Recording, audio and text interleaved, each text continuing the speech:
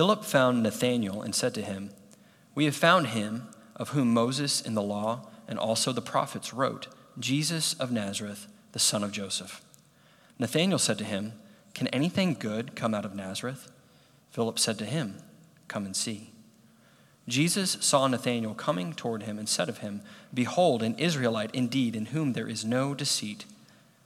Nathanael said to him, "How do you know me?" Jesus answered him, "Before Philip called you, when you were under the fig tree, I saw you."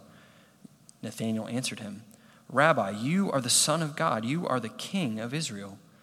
Jesus answered him, "Because I said to you, I saw you under the fig tree, do you believe? You will see greater things than these." And he said to him, "Truly, truly, I say to you, you will see heaven opened and the angels of God ascending and descending on the Son of Man." Father in heaven, we celebrate your goodness to us. We thank you that we have this concrete moment to remember our father in the faith, Bartholomew, to remember our salvation in our Lord Christ Jesus, and to remember that you are Father of all, that you are our Abba. We pray all this in the name of your Son, our Savior, Jesus. Amen. Good evening and welcome. It's St. Bart's Day. Did you catch on to that yet? Did anyone notice all the stuff outside? The bounce houses, which are for children. I see you, so-and-so and so-and-so. Today is our second annual St. Bartholomew's Day, and Chris said something, as often he does, that caught my attention and I thought was very wise. He said, "Hey, we get to have a second one." We had our first St. Bartholomew's Day a year ago, and it's not every day that every church plant makes it this long and keeps going and trucking along. And so we give thanks to God for what he is doing in our midst. Do you like that I gave you attribution for that quote? It's a beautiful thing because God is doing something that is beyond us. And I mean that. I was reflecting on last year's sermon that I gave at St. Bart's Day, which I was told was a little meandering and didn't have much structure, so hopefully there's more structure tonight.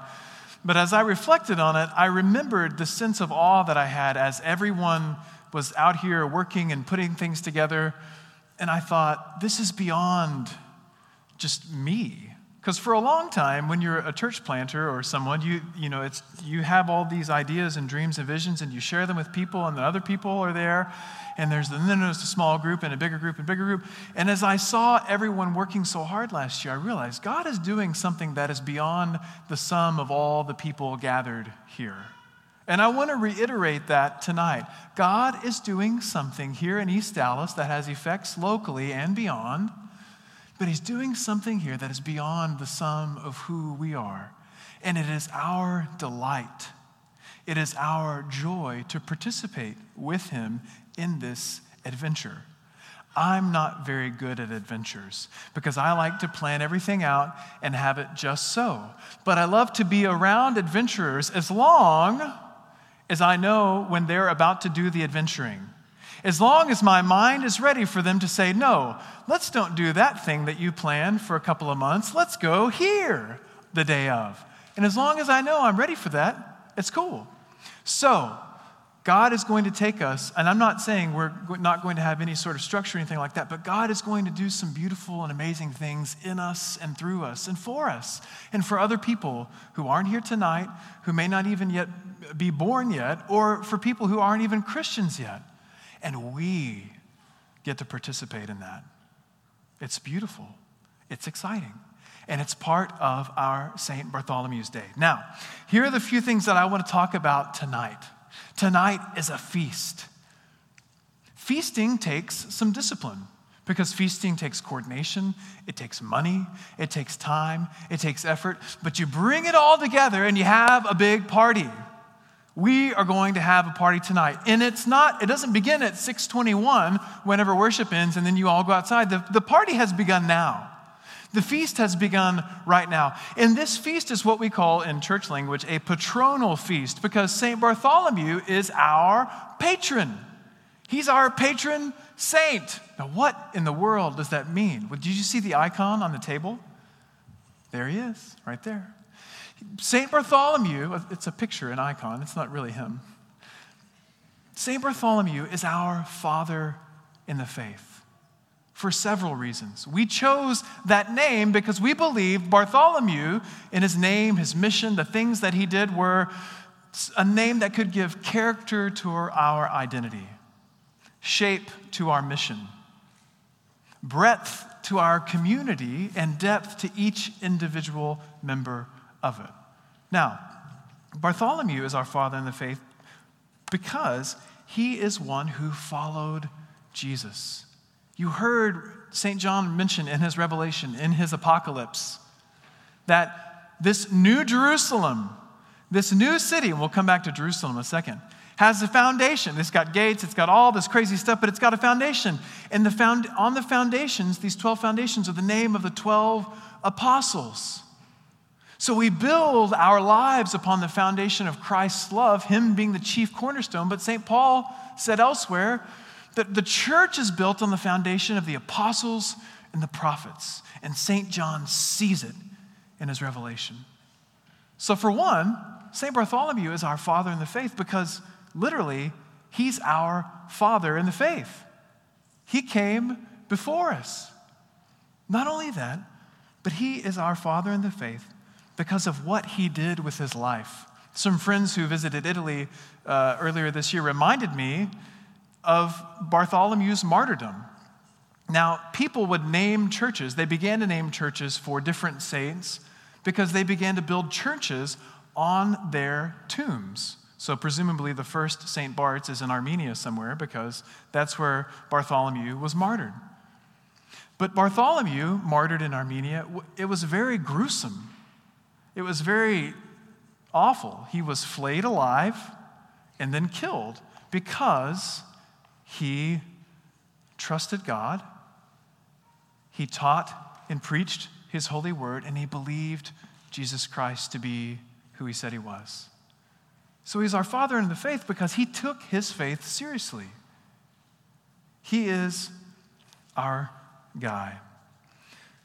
But the interesting thing about fathers, and this is what we see in some of the other lessons tonight, is that fathers model, relate, and they serve as frames of reference. Look at St. Paul's writings in 1 Corinthians 4, if you will. You'll recognize that. We talk about this passage quite a bit. It's in your bulletin if you want to look at it, or on your phone, page 4. Paul's going on and on talking about we apostles are fools for Christ's sake, and he's using some hyperbole. He's using some rhetorical devices to kind of get at the Corinthians. But really, he says, I don't write these things to you, verse 14, to make you ashamed, but to admonish you as my beloved children. 15. For though you have countless guides in Christ, you do not have many fathers. For I became your father in Christ Jesus through the gospel. Now, how was St. Paul the father to the Corinthian church and several other churches? And how is Bartholomew a father in the faith to us? Well, we know, Paul says, be imitators of me as I imitate Christ, right after this verse. We know that Paul clearly not only preached the gospel, which we think of, if you think of offspring, if he shared the gospel with them and they heard the gospel and they believed and other people heard the gospel and they believed and so on and so forth, you kind of see the progeny, the offspring of the gospel growing and taking place. So to be sure, Paul had that fatherly aspect, if you will, for the church at Corinth. But also, he related to them. He modeled to them what it looked like to be a father. He wasn't afraid to discipline, to use stern words. He wasn't afraid to really speak the truth in love. He wasn't afraid to describe to not only to the Corinthians, but to all the churches that he worked with, what it meant to be a follower of Jesus. To the Philippian church, he said, have this mind in you that presumably Paul had, and that is this, that Christ Jesus, who was God, did not consider equality with God something to be grasped, but emptied himself. And he goes on with this great, beautiful Christ hymn of self-emptying. So Paul, as a father to the Corinthian church, modeled and taught and served as a frame of reference for those believers. And similarly, when we think about Adam and Eve in that first perfect environment in Eden, before the sin, where God is Father, walking with them in the garden in the cool of the day. And Adam and Eve have this perfect communion with him. God was their frame of reference, the means by which they saw reality. He was their reality. They didn't live in a disembodied, ghost land. They lived in an earthy garden where they tended animals, where they worked in the dirt. They worked and they kept the garden, and that was their worship unto God. And in that space, they had this perfect relationship with their Father, their Abba. It's interesting to me that as we think about the things that Bartholomew modeled for us, being a missionary, going to India, taking the gospel, you see in the icon that little, I don't know if you can tell, but there's a scroll in his hands. He's usually either pictured in two ways. One with a scroll, which is the more family-friendly version, and another one where his skin is flayed. But we know that Bartholomew took the gospel to foreign lands, probably to modern-day India, and from there to Armenia. We look to Bartholomew as a model because of how he obeyed, because of his sort of personal presence with our Lord Jesus Christ. So, what can we see from the life of Bartholomew that is specifically a model for us? If he is our father in the faith, and if fathers model and relate and serve as frame of references for us, both in our own families, our Heavenly Father, and spiritually, what is it in Bartholomew that I see that is a model for us? Well, first of all, it's interesting that we're having the feast of our patron saint, our father, our patron, but his name is a patronymic. Patronymic meaning he's named for his father. So if you look at John chapter 1, in your bulletin there on page 5, Philip found Nathanael, who the church has agreed, Nathanael is Bartholomew. So when you see Nathanael written in the Gospel of John, think Bartholomew. By the way, Nathanael's only mentioned in John's Gospel a couple of times. The reason we believe that he's the same is that Bartholomew and Nathanael are both from Cana in Galilee, the place where Jesus turned the water into wine at a wedding party. It was a wedding and it was a party. Feasting. Do you see how much feasting happens? The feasting in the New Jerusalem, there's a feast around the Lamb. And don't forget about the New Jerusalem. What was Jerusalem called all throughout Scripture? Not the new one, the new bride coming down out of heaven. What was it called? Jerusalem, who kills the prophets. Jerusalem, who lusts after other gods and is adulterous and idolatrous. Jerusalem, who killed the Lord of glory, said Peter. So Jerusalem doesn't have that great of a reputation. So why would God pick Jerusalem to be the bride of our Lord Jesus? Why would Jerusalem be the new city? Why couldn't it have been a different city? A better city that didn't have quite so many offenses? One reason that I love to remember is that it's a deeply broken place in need of healing. And those 12 apostles, Bartholomew included, whose names and lives are the foundations of the New Jerusalem, they were imperfect. Though we look to them as models, though we relate to them and receive God's love in light of their goodness, they were broken in need of healing. And so that's a comfort to you and to me, who may have broken relationships in our own lives, who may have difficulty with our own fathers, whether it be your actual earthly father or other people in your lives. There's great comfort that if God can use 12 broken men to be the foundation, along with the prophets of the church, he can use you and he can use me. So Bartholomew's name is a patronymic.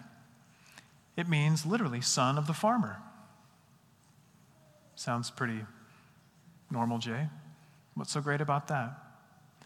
Think about it for a moment. His identity was derived from his father's. He probably didn't like that always. He probably didn't care for that. And maybe that's why he enjoyed being called, at least by St. John, Nathaniel. Nevertheless, he received something from his father. We want to be known as people who have our identity derived from our Heavenly Father. We want to be people who are calm and loving and level-headed and are pouring ourselves out in the face of a people who are vicious and angry and self-serving and have no interest except to gratify their own desires. It's really funny. Every time a siren goes by, you guys have a little head on a swivel. It's okay. I love the windows because I think I have ADD. I don't know if it's for sure or not, but so please look on. Not only do we want to have the identity of our Heavenly Father, secondly, notice that Bartholomew recognized who Jesus was from Philip's reference. Look at verse 45. So Philip finds Bartholomew and says to him, "We have found of whom Moses in the law and also the prophets wrote, Jesus of Nazareth, the son of Joseph." Now, pause. Philip knows Nathanael, Bartholomew, and he says, "We found the one of whom it is written in Moses and the prophets." Philip obviously referring to Deuteronomy 18, where Moses says, there's going to be another prophet who's going to be raised up from among you, who will preach to you, who will tell you the law. And obviously, all the prophets looking towards our Lord Jesus Christ. So Bartholomew's frame of reference was Scripture. He loved God enough to where he knew the Holy Scriptures. Now, we want to be a people who know God's Word. We want to be a people who have that frame of reference. When truth is spoken, we can say, yes, that is true. Not only that, look at Bartholomew's interaction in the following verses. And to me, I see a strong self-identity. Verse 46, Nathanael said to him, Bartholomew said to Philip, "Can anything good come out of Nazareth?" So here's Philip giving him the little spiel about Moses and the law and the prophets and yada, yada, yada. And Bartholomew says, "Nazareth? I heard all that other stuff, but Nazareth? Can anything good come out of it?" And to me, it's such a winsome interaction because it shows that Bartholomew has this freedom. He has a freedom to be who he is. Here at this place, you have a freedom to be who you are. It doesn't mean there are no limits. Remember, we have Scripture to guide us, to give us boundaries, to show us what is wise, to protect us from ourselves and to protect each other from each other. But you are made to be fully human. If Jesus Christ is the fully human one, you were made to live in his image. That's why our vision is behold and become. We want to behold God and become more like him. And Bartholomew could live in this freedom of the children of God. We know this because Jesus says, "Behold, an Israelite in whom there is no deceit, there is no guile."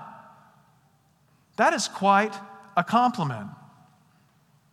Would that it be said of each one of us, that we would be sons or daughters of the Most High God in such a way that there is no deceit in us. That really we're like what Jesus said on the Sermon on the Mount, "Blessed are the pure in heart, for they shall see God." So as our father in the faith, he's identified by his relationship with God. He knows and loves the Scriptures.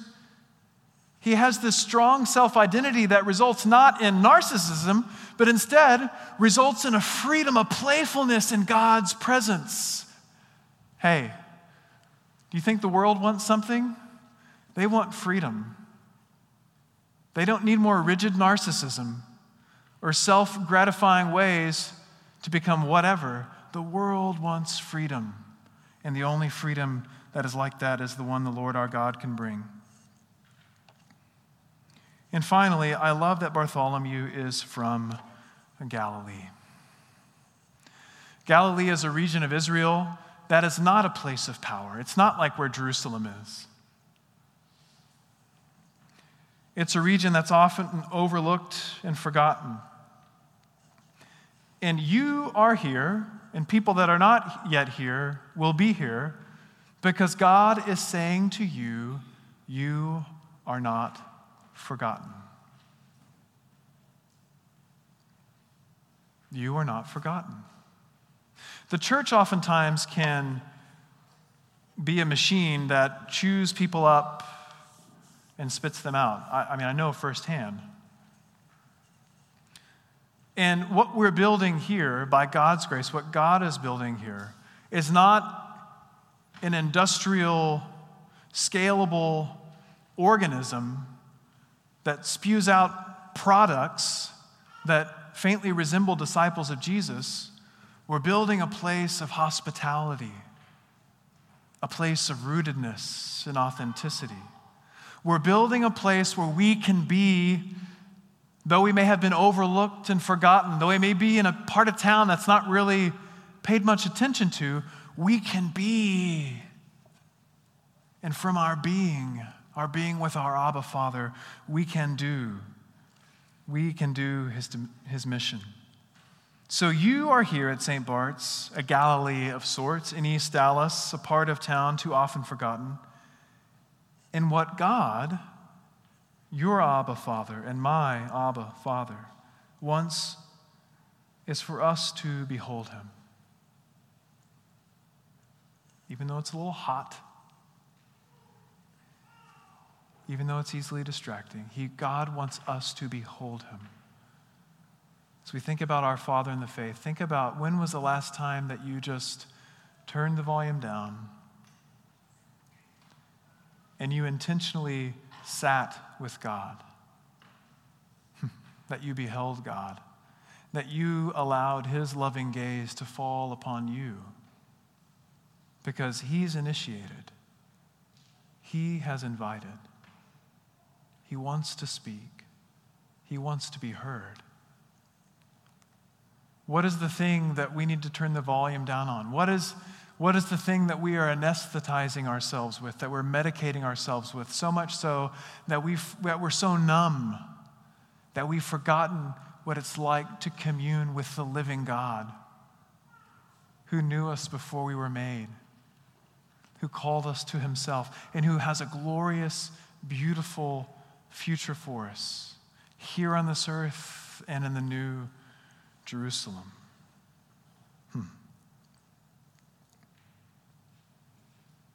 That's my hope for us. Because I believe Bartholomew, in that little town of Cana, a little hole in the road, communed with God in such a way that he could hear God and he could say yes. That is my heart for us, as God builds something in and through us that is beyond us, that is beyond this place.